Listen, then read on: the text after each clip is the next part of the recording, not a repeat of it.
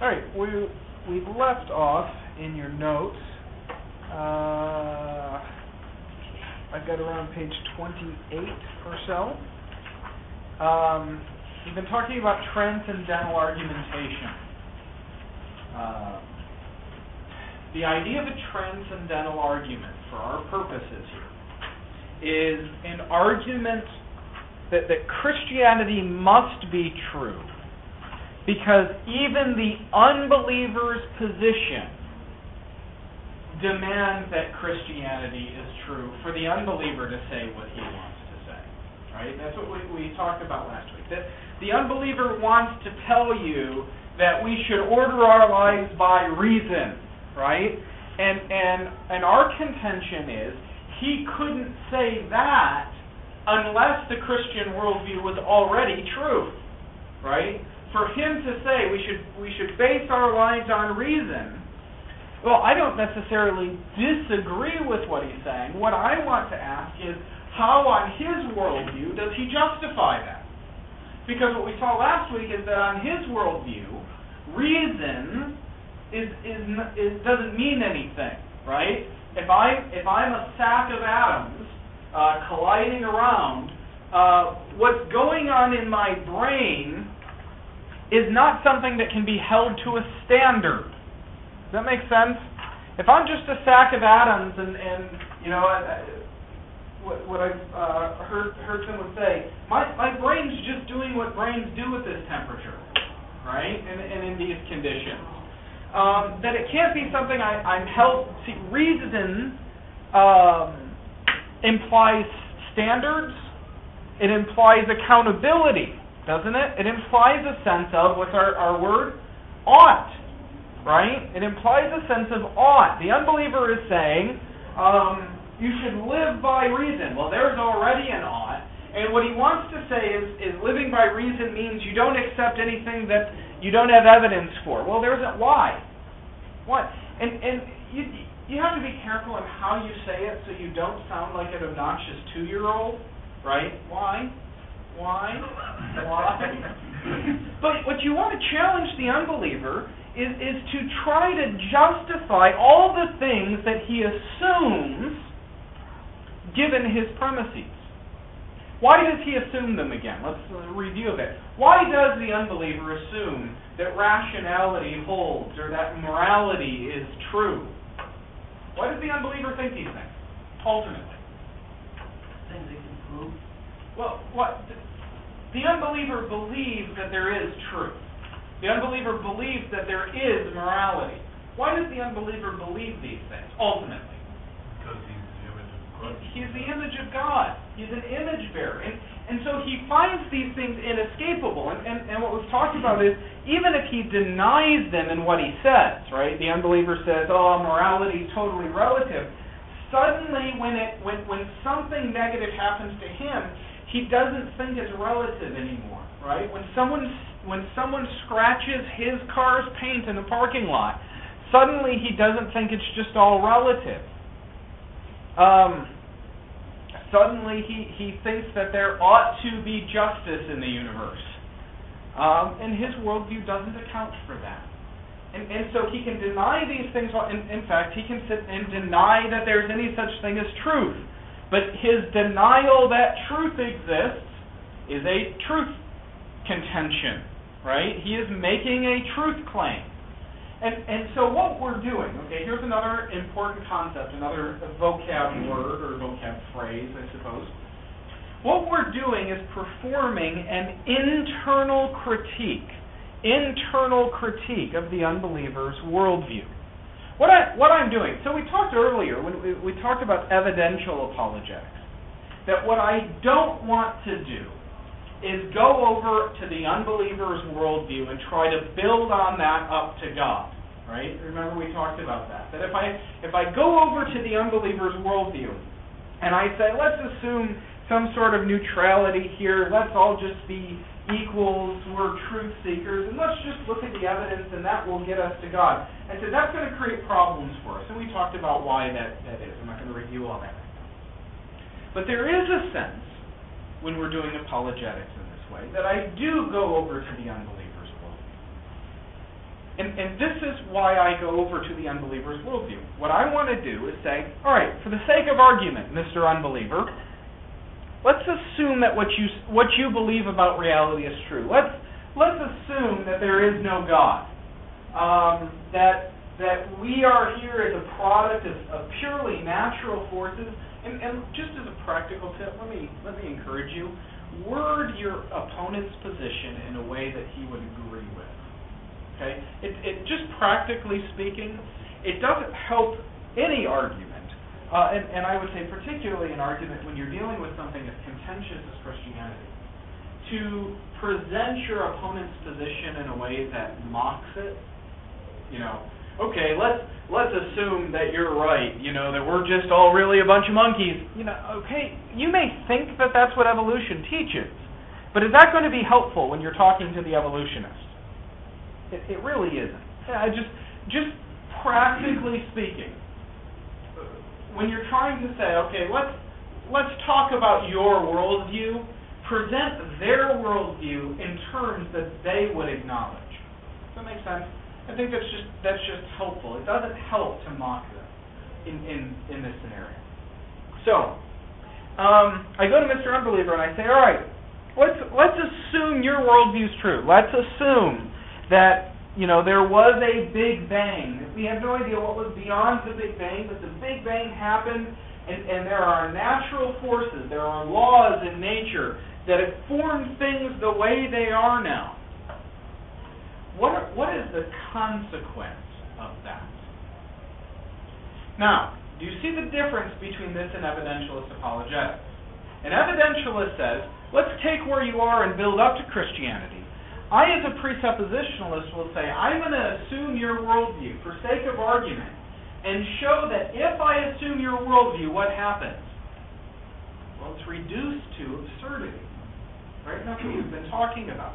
If, Mr. Unbeliever, if things are the way you say they are, you can't say they're that way. Does that make sense? Your actual statement of it is self-refuting. Your whole system collapses in on itself. So that's what we call an internal critique. That's going to be an important concept for us because what we're going to be looking to do with every non-Christian or sub-Christian worldview, anytime we've got an evangelistic encounter when people are challenging the validity of Christianity, right? And the conversation turns toward apologetics, even practically, it is very helpful to move off a pure defensive position, right? You ever been in a conversation where you're outnumbered 3-1? You ever been there? You get the discussion on politics, and you're the only conservative, and you're talking to 3 liberals, and that just doesn't go well. It doesn't. Because they bounce their arguments off each other, and just as you try to answer one, another one comes from a different angle. It's very difficult when you're on a purely defensive position. To extend the sports metaphor, it's very difficult when you're only on defense to score points. Right? What presuppositionalism allows us to do is say, okay, hang on a second. I understand some of your questions about Christianity, and we'll get to that. But what I want to do is ask you about your worldview. Right? Because you're denying mine, but the issue here is that not that you're neutral and I'm not. We've got an opposition of 2 worldviews here, right? The unbeliever is not the neutral one in the discussion. It's not like I'm the Christian and he's undecided. I'm the Christian and he is, biblically, the anti-Christian. Does that make sense? Now, his form of anti-Christianity may be different from this other guy's form of anti-Christianity, which is why I'm going to start asking questions. So what do you believe? You deny Christianity. What do you think is real? Do you think morality exists? And you'll get from different people different answers. Some people will say, oh no, morality doesn't exist at all. Other people will say, oh yeah, there has to be morality. and then maybe they have very strong conservative moral position. Maybe they have positions on morality that are very definitive, but are very liberal, right? We've already talked about that. There are, various political causes that are very liberal, but they believe that they must be the case. You need to ask questions. And as you ask questions, what you're looking for are their ultimate commitments, right? What is ultimately true? Who is the ultimate authority? For most unbelievers, who is the ultimate authority in their life? Themselves, right? And what you want to keep challenging them is they're running back and forth between rationality and irrationality, right? That unbeliever, as his final reference point, is absolutely convinced of certain things, and is absolutely convinced that you can't be absolutely convinced about some other things, right? He believes he knows this certainly, and he believes you can never know that certainly. And what you'll find is he'll run back and forth to the pole of ultimate irrationality when you assert something, and he says, "Oh, you can't know that." And then when it suits his cause, he'll run back to the other pole. "Oh, yeah, this definitely is the case. God is definitely cruel." Right? Well, how do you know what it means for something to be cruel?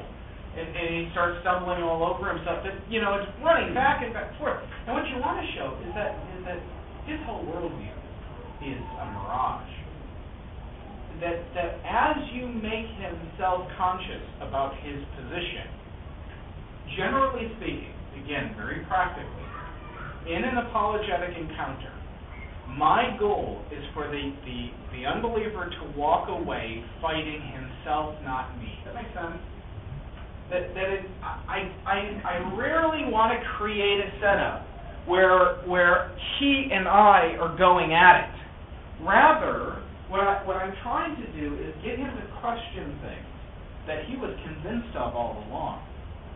And as he walks away, assuming that he hasn't been converted, he walks away going, "My worldview is a mess. It's a shambles. It doesn't hold together," right?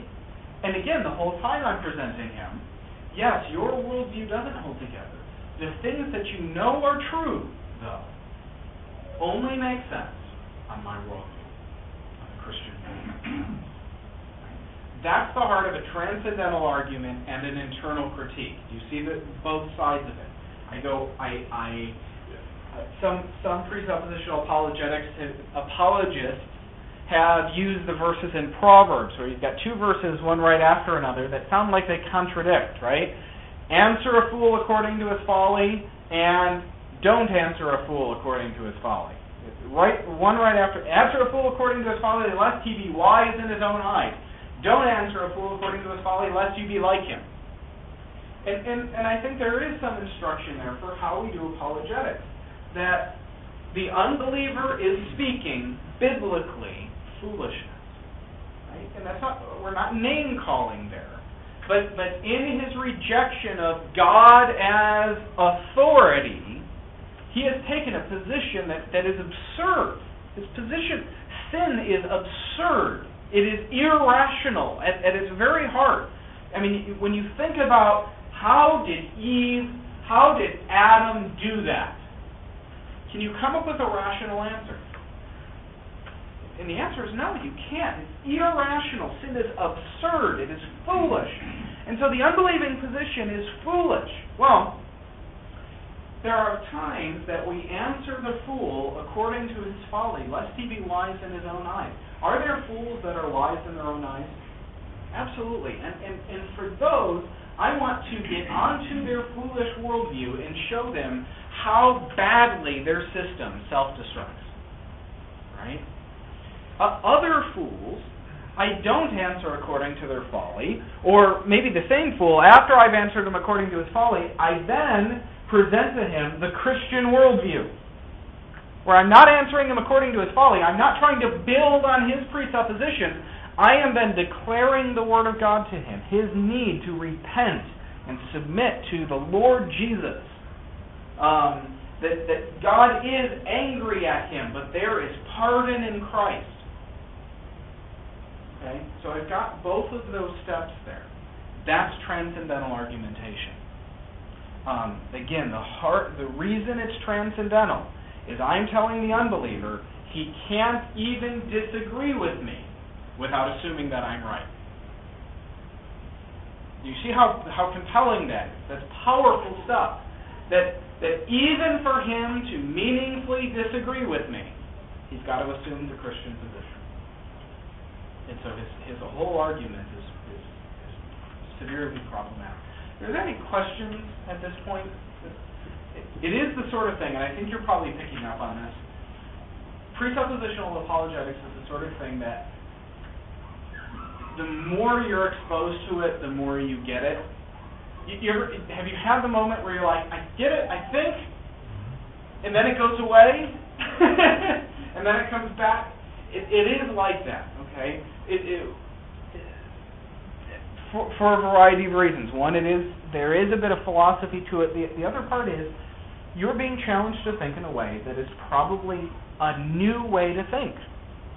And just, again, practically, to come back to this again, it's very useful then, practically, doing apologetics this way, particularly for an atheist who is well acquainted with arguing with Christians, because you're very likely bringing to him an argument that he is not prepared for at all. I've mentioned on a couple of occasions, and I'll recommend it here again, the audio of Greg Bahnsen debating Gordon Stein. And in that debate, it was clear that Stein was very well prepared for a normal defense of Christianity, the traditional theistic argument. Because in his opening statement, Bahnsen gave his opening statement, Stein gives his, and Stein goes point by point through, I think, 11 theistic proofs and just demolishes them. And in that whole thing, he never touches what Bahnsen says. And it seems to take him most of the debate even to get what Bahnsen said. And by that point, it was clearly too late. I mean, Bahnsen just shredded him in this debate. And it really is very instructive to listen to, and to listen to over and over and over and over and over again. In that debate, Bahnsen gives primary attention to laws of logic, that laws of logic demand a Christian worldview. I tend to focus on moral laws, but any sort of universal standards, any sort of ought, right? Laws of logic have an ought. Moral laws have an ought. Aesthetic judgments have an ought. Anytime I can drive the unbeliever to acknowledging that there's an ought, his worldview can't account for it. All right. I do have here then, on page 29, objections to transcendental arguments. I want to cover this very, very quickly. And then what we're going to do is spend the rest of the hour and next week beginning to discuss objections, common objections to the Christian faith. Common objections to the Christian faith. And then we have Thanksgiving break, and then I think we have maybe 2 or 3 weeks in December, probably. And during that time, I want to start looking at how to address very specific belief systems. Let me just tip my hand a little bit as to where we're going. Most of what we've done here has been to address what kind of unbeliever. An atheistic sort of unbeliever, or an unbeliever who is in no way strongly religious, right? Maybe he's a theist of some sort, but he's the sort of theist who accepts God on his own terms, right? That's a different sort of unbeliever than a committed Muslim, right? A committed Muslim looks at himself in relation to the Quran the same way we look at ourselves in relation to Scripture, okay? And so if you asked him, are you the ultimate authority in your life? He would say, no. My mosque and my Scripture and Allah are my ultimate authorities. And so what we're going to see is our approach is going to be a little bit different with the unbeliever who has ceded his ultimate authority somewhere else. But the sort of unbeliever that I think is most common in most of our situations is the unbeliever who himself is his own reference point. Whether he is an avowed atheist or whether he's some sort of, mushy theist. Oh, I believe in God, but it's not really that important to me. For him, he's still his own ultimate authority. And in that setting, I think the basic framework of apologetics that we've talked about already is going to be useful. All right. So, quickly through these objections, answering two primary objections to Christianity, and then going on the offensive against various forms of unbelief. That's the layout for the rest of the class. So first, it denies knowledge to the unbeliever. Right? We have said, Mr. Unbeliever, given your own worldview, if your brain is just atoms bouncing around in your head, nothing that's in there can rightly be called knowledge. Right? It's just atoms bouncing around in your head. And you can pretend, you can make believe. There's a website, I can't give you the address right off the top of my head, but they ask 9, I think it is, maybe 12 noted thinkers of today, does the universe have a purpose? Does the universe have a purpose? And their answers range from absolutely not to absolutely. But most of the secular answers range from not likely to know. Because if the universe at the end, when the sun burns out and everything's dark, did it mean anything in a godless universe? Well, it was some really fascinating atoms bouncing around, wasn't it? And that's about it. And in that universe, nothing means anything. The big picture doesn't mean anything, and any meaning on the small scale is just made up, right? In fact, some of the people make that answer. That does the universe have a meaning? And their answer is, well, no, not really, but we have to pretend that it does, right? And given an unbelieving worldview, that's really all you're left with. But if we're just pretending it does, in this debate with Wilson and Hitchens that I mentioned last week, this Collision movie, Wilson, who's the Christian, says, I'm tired of atheists who don't have the guts to be atheists. Right? And the atheist who says, it's all chance, but there's meaning, he doesn't have the guts to be a real atheist. That makes sense. Doesn't have the courage of his convictions. And so what we're doing when we're doing apologetics is highlighting that. So, does the unbeliever know anything? Again, we've already talked about that second paragraph there. It is interesting to note this problem is not likely unique to presuppositionalism. I'm inclined to say, let me summarize this quickly, any epistemology, any theory of knowledge, if it's the true one, those who deny it don't have knowledge. Does that make sense at all? I don't want to pursue this too far, but there are people that have rejected presuppositionalism and what Van Til has said about apologetics just because it's so ridiculous that those who would be unbelievers wouldn't have knowledge. I don't think it's unique to Van Til. I cite here John Frame's book, Doctrine of the Knowledge of God. He has a very good discussion there. If you're interested in pursuing this, again, the comparison that we made before, does the unbeliever know anything?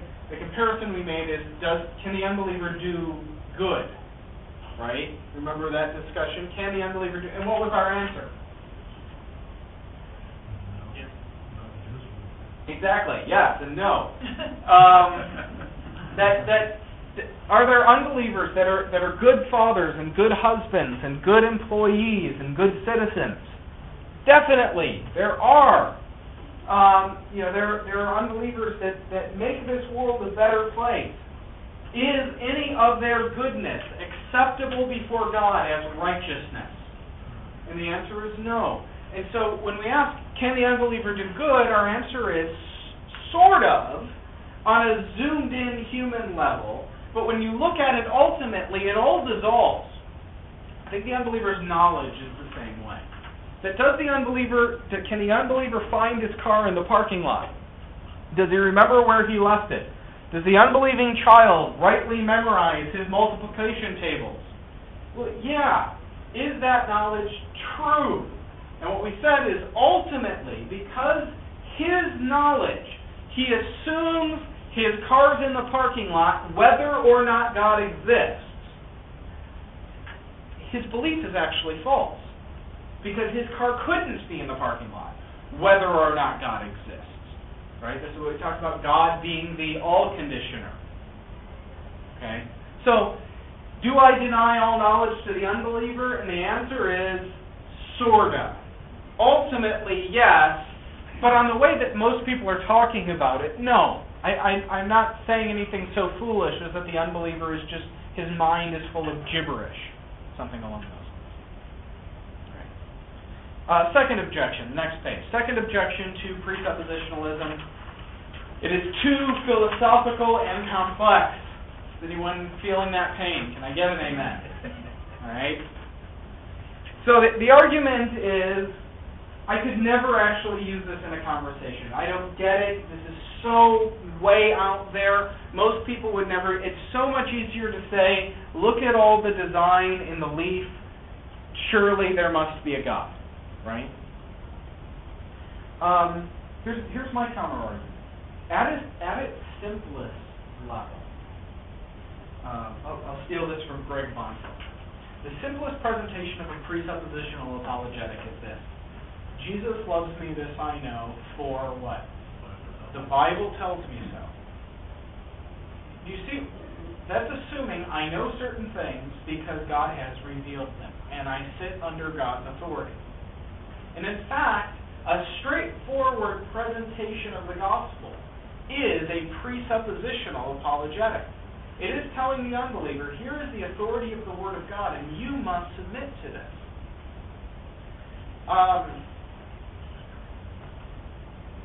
Obviously, things can get more complex from that point. I would argue that the beauty of presuppositionalism is I can go from Jesus loves me, this I know, for the Bible tells me so, to dealing with the deepest thinker in the university with the same structure of argument. And it's adaptable to all of those. So yes, there is a philosophical complexity to the sort of apologetic we've been talking about here, but here's the reality. How often in your presentation of the gospel will you need this level of philosophical complexity? And the answer is very rarely. Now, depending on your walk of life, right? If you work, my dad's first job was my dad got his start in the auto industry painting cars in a body shop, right? And my guess is, had he been a Christian at the time, he was not a believer at the time, had he been a Christian, the conversations about Christianity in the body shop were probably not at the level of high-level epistemology. It's a guess. Again, there are exceptions. I don't want to stereotype everything, because sometimes you're in a body shop and you talk to a guy and you're like, whoa, this guy has done a lot of reading, right? Or a lot of thinking. If, however, you're a professor at a local community college or you live in Ann Arbor, are you likely to hit these sorts of discussions more regularly in a coffee shop in Ann Arbor? Yeah, probably with a kid who thinks he knows more than he does, right? And you're all looking at me like, yeah, you're a kid.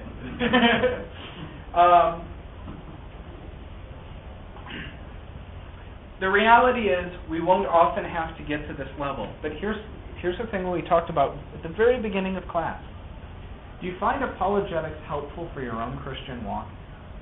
That knowing that those answers are there, I find to be very reassuring. And so I think it's good for us to have these conversations, to do this study. And we already mentioned C, it does not work, or evidentialism is more effective. And again, my problem there is we don't base the argument we use purely on pragmatism. I do think presuppositionalism, rightly handled, is very effective. But you know,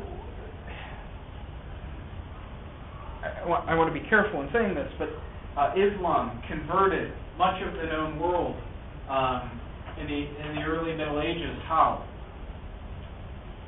At the point of the sword. It's a very convincing argument, right? Convert or I'll kill you. It's very, very compelling. I find it personally to be a very compelling sort of argument. And there are a number of things that I would willingly change my position on, given that kind of argument. You know, I've always used PCs, but if someone says, you're going to buy a Mac or I'm going to shoot you in the head, I'm a Mac guy. I'm good with that, right? That's a compelling argument.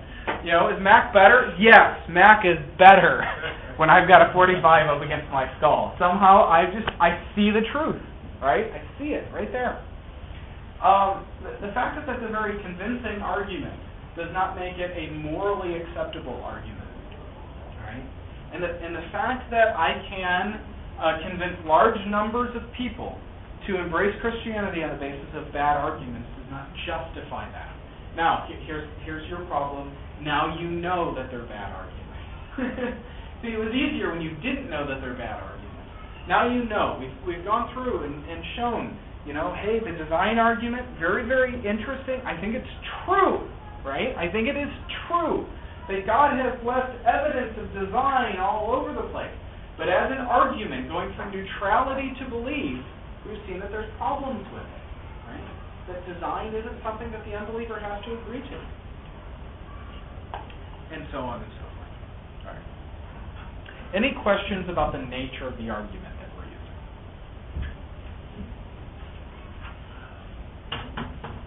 Anything at all? All right. Let's deal with the number one objection to Christianity. The number one objection to Christianity. You don't have notes for this, so I will speak very slowly. No, I will keep speaking. But the number one objection to the possibility that Christianity can be true. We've talked about the theistic proofs, the arguments for the existence of God. The number one atheistic proof, or argument against the existence of God, is the problem of evil. Problem of evil.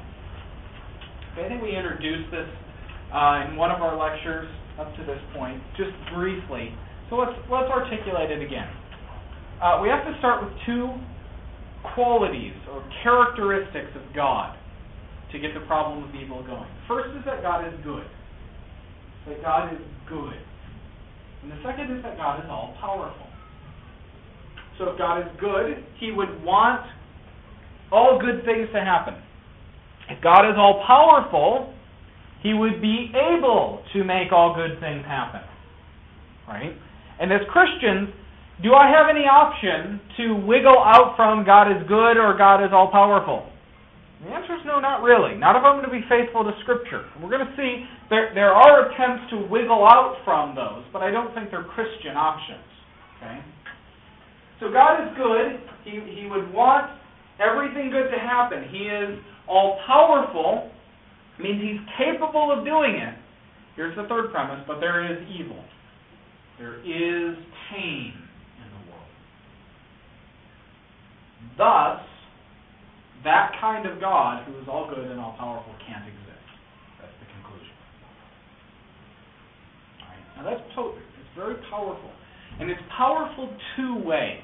And it's good to keep these distinct in our minds, because I think it's just helpful in terms of dealing with people. There is a problem of evil that is the logical problem of evil, right? That's what we just looked at. Premise 1, premise 2, premise 3, therefore conclusion. That's a logical problem of evil. What gets even more difficult is when we're dealing with I'll explain what I mean by this, the existential problem of evil. It's one thing for a person to say premise 1, premise 2, premise 3, therefore that kind of God can't exist. But most often, practically, what we're dealing with is not someone who's gone through the premises. It's someone who says, my child died of cancer. God can't exist. And it isn't so much that they're going through the logical argument, is that they are saying, this kind of pain, this evil, could not happen if God exists. If God exists, right? And we've all known people. In fact, we may have been that person who at least asked that question. And that kind of question is not a question that only unbelievers have ever asked, right? We see it in Job, and we see it in David in the Psalms. That God, if you are who you say you are, how can this be? Right? You see it in Lamentations. Jeremiah weeping over the destruction of God. If you are who you say you are, how can this be?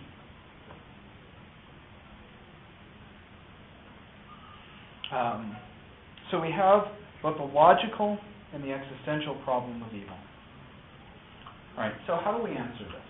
How do we go about answering this challenge to the Christian faith? And there are infinite variety of answers. Infinite variety of forms that this challenge can take.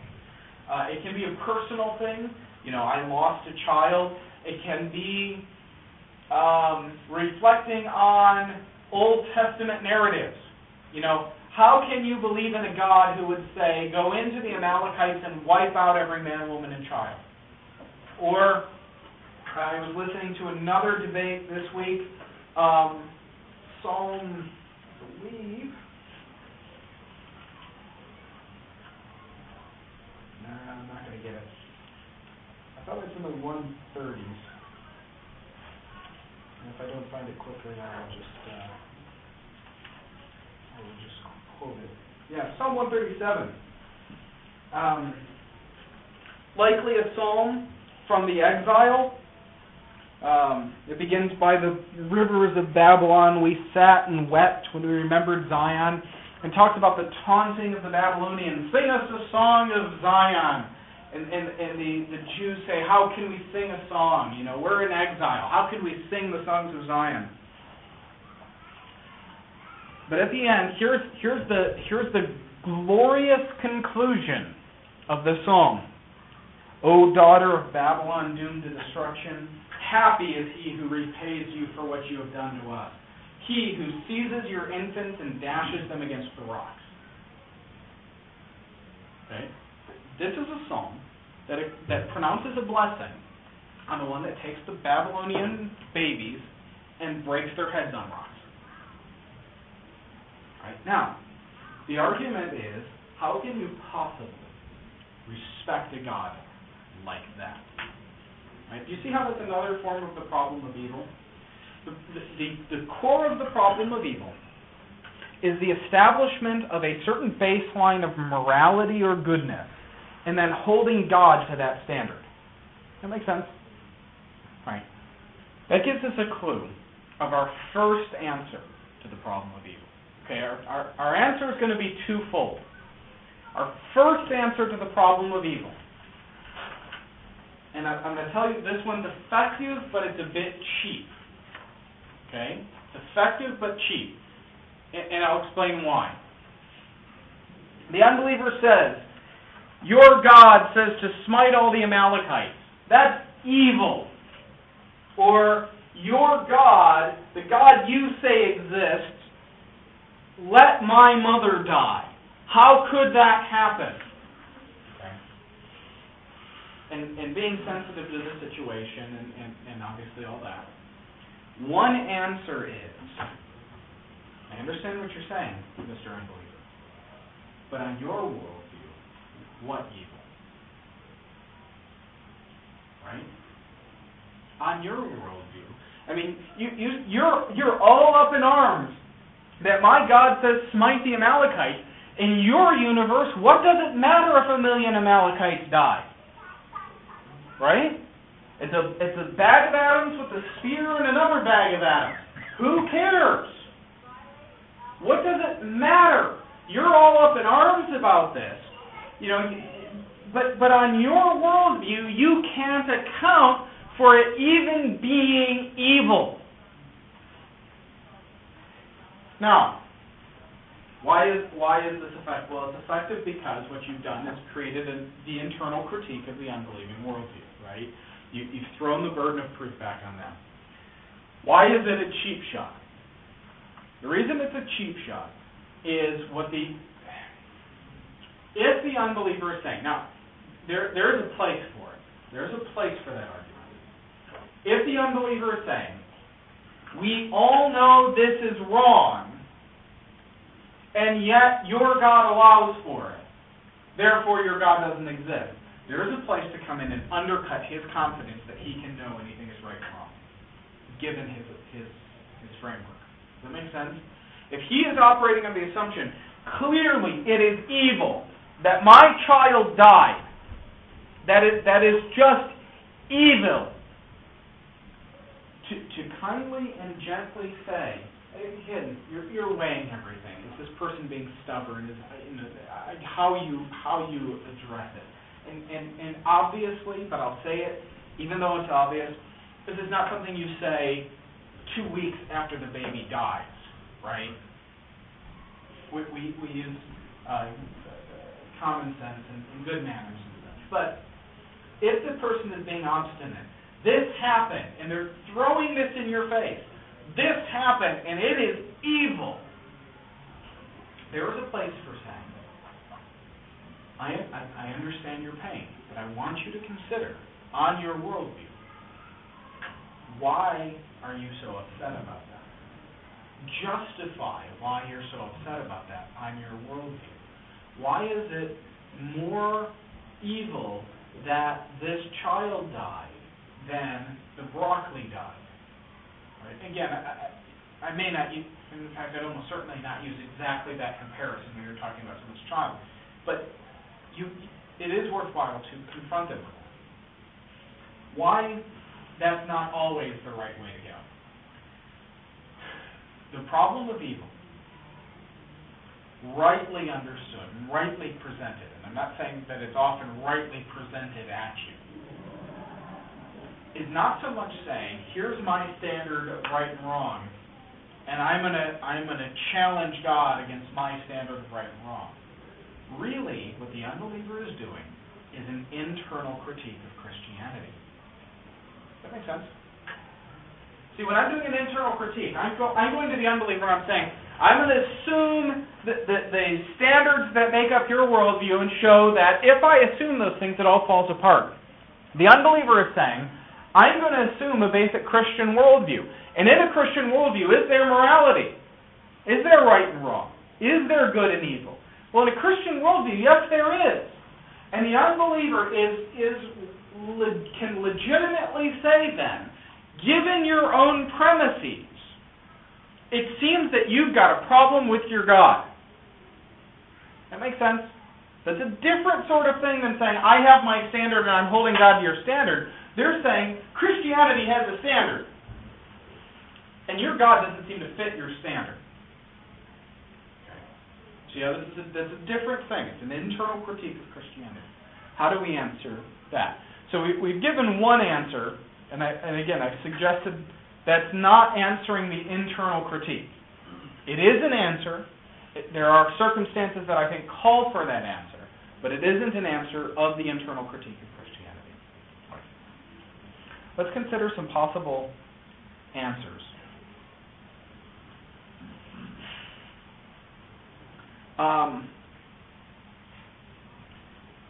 Let's first, when we're doing our theology, when we're defending Christianity, we have to do it in a way that's consistent with Christian theology, right? We talked about that at the outset of our class, that it's very important to think through what our theology is before we talk about how we're going to defend it. So, with the Trinity, for instance, when we're going to do the theology of the Trinity, what you find is that our best Trinitarian thought is often negative. You understand what I mean by that? The idea is this, in the history of the Christian church, in the history of doctrine, the church has, over time, said, okay, you can't say this and be orthodox about the Trinity, right? You can't say that the differences among the persons are just illusions, right? If you said that, you've gone the wrong direction, right? You can't say that we have three gods. If you say that, you've gone wrong somewhere in your thinking, all right?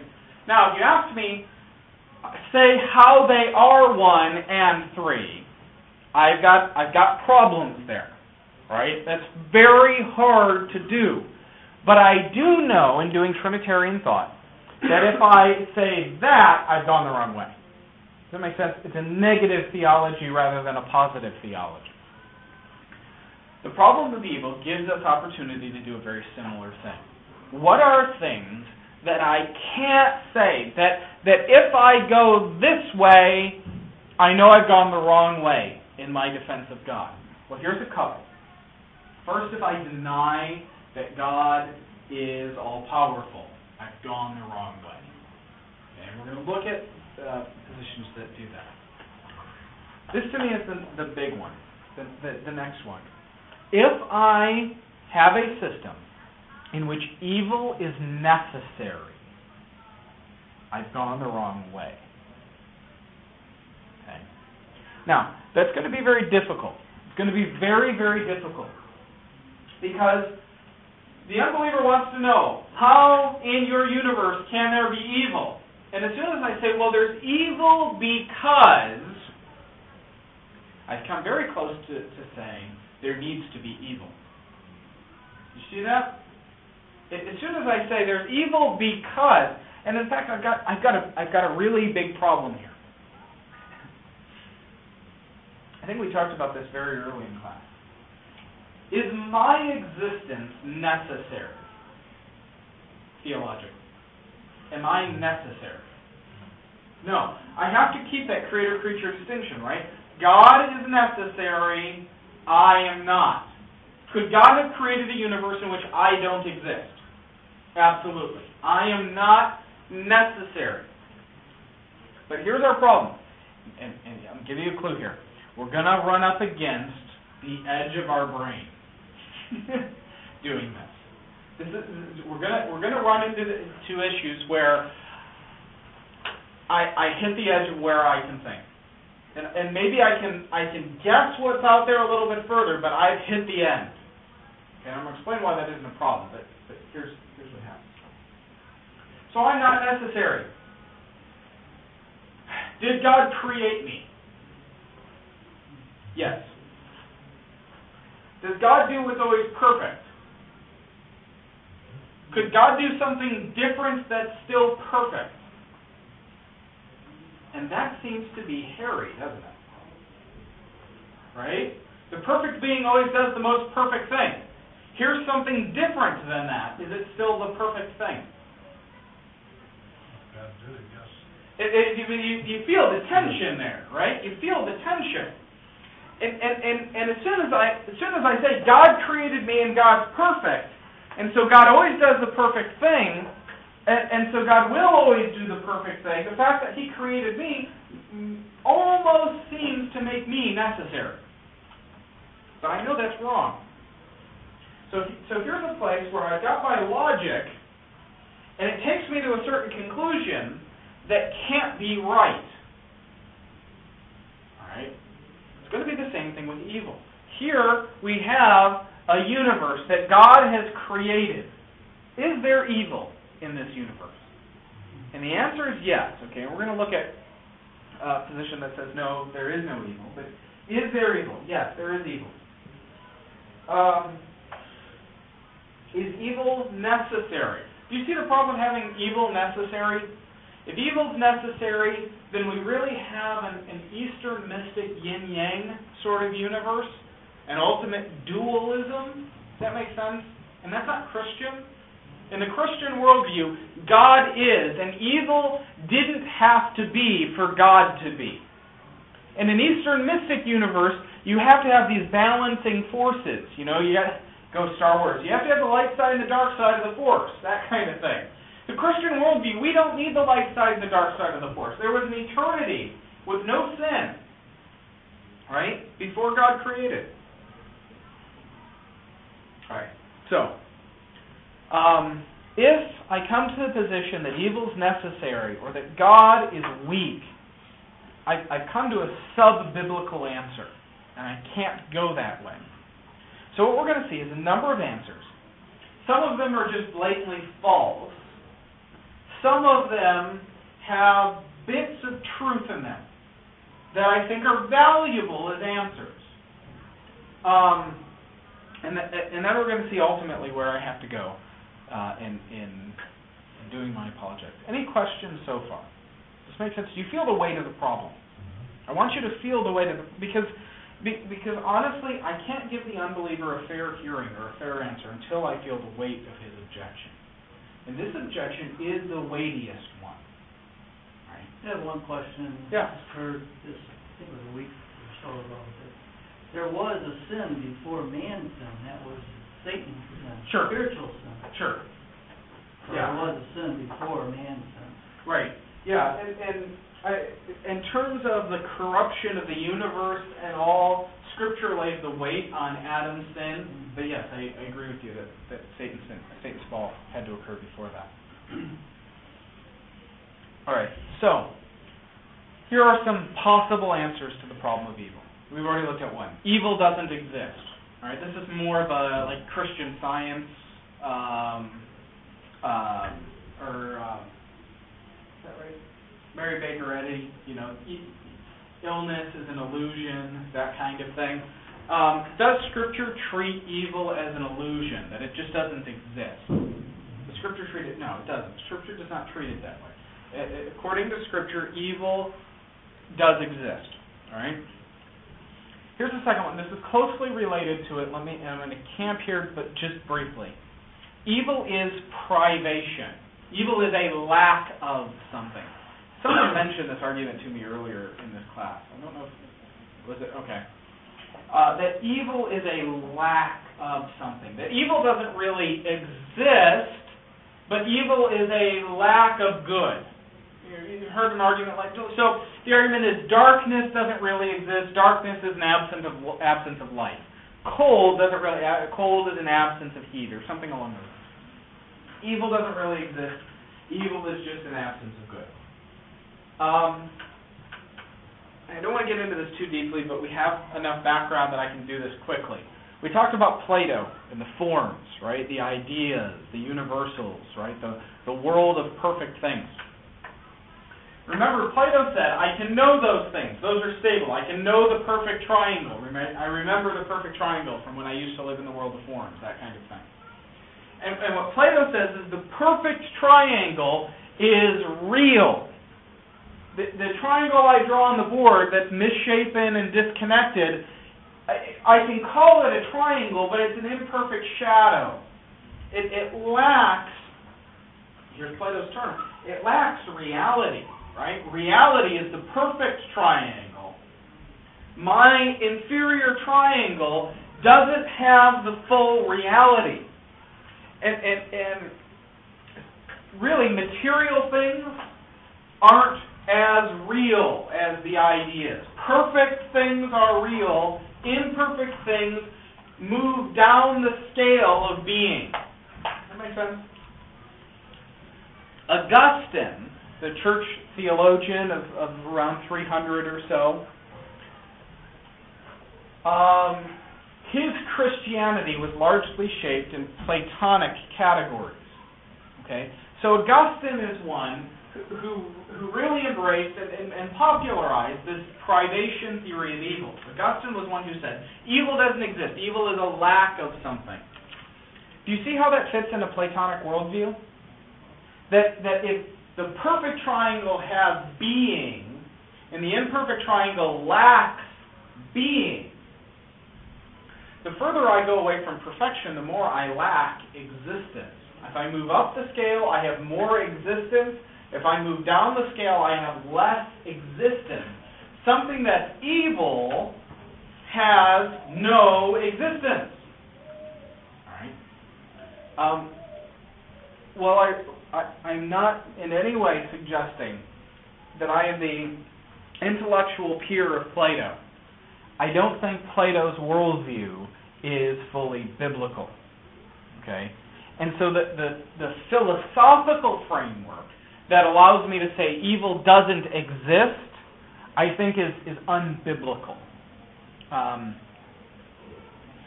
Frankly, I don't see Scripture as presenting evil as merely a lack of something, right?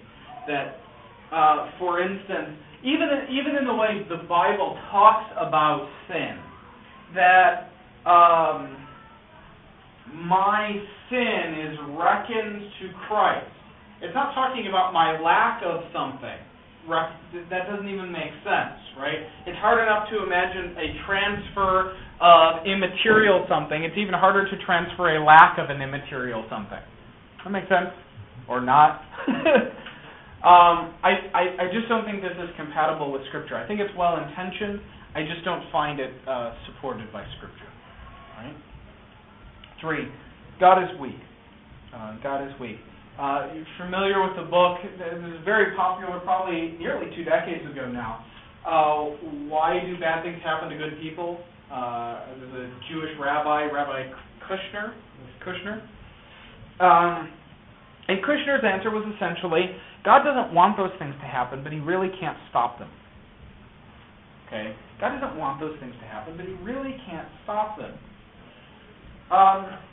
This is an astoundingly popular answer, even among some Christians, right? 9/11 happened, and people say, why did God let that happen? And you have well-meaning Christians saying, God didn't let that happen.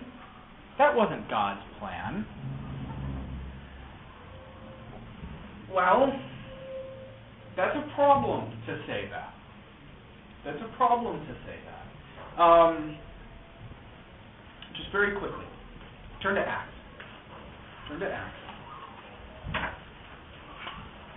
I don't want to get fully into the debate. Can God ordain evil? It is a debate. It is a debate. Let me give you one verse that I think answers the debate. Acts chapter 2.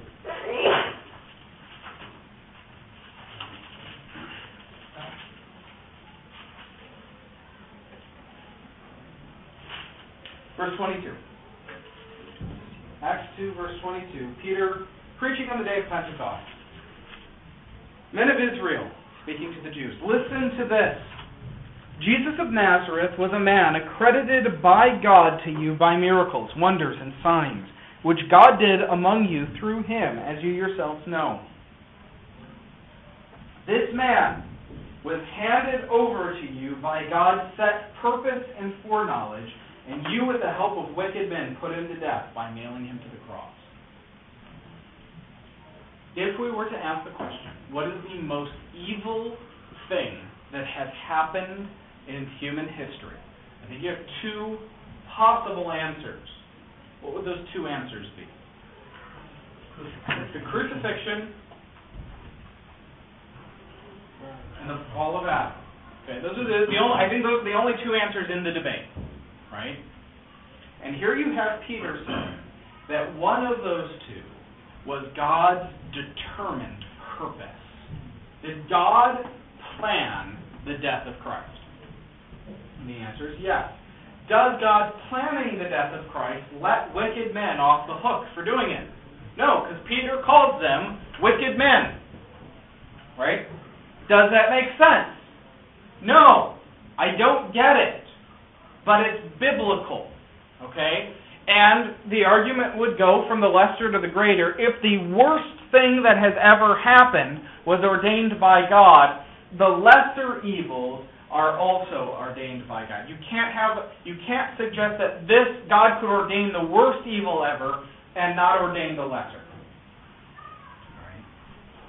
That biblically, I can't go that route. In fact, we've already argued that the reason I can know anything whatsoever is that God has already thought it.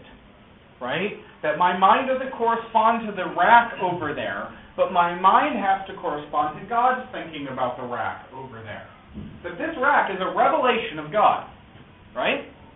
Because God has spoken that, ultimately, through secondary causations and such. But I know that because God has ordained it so.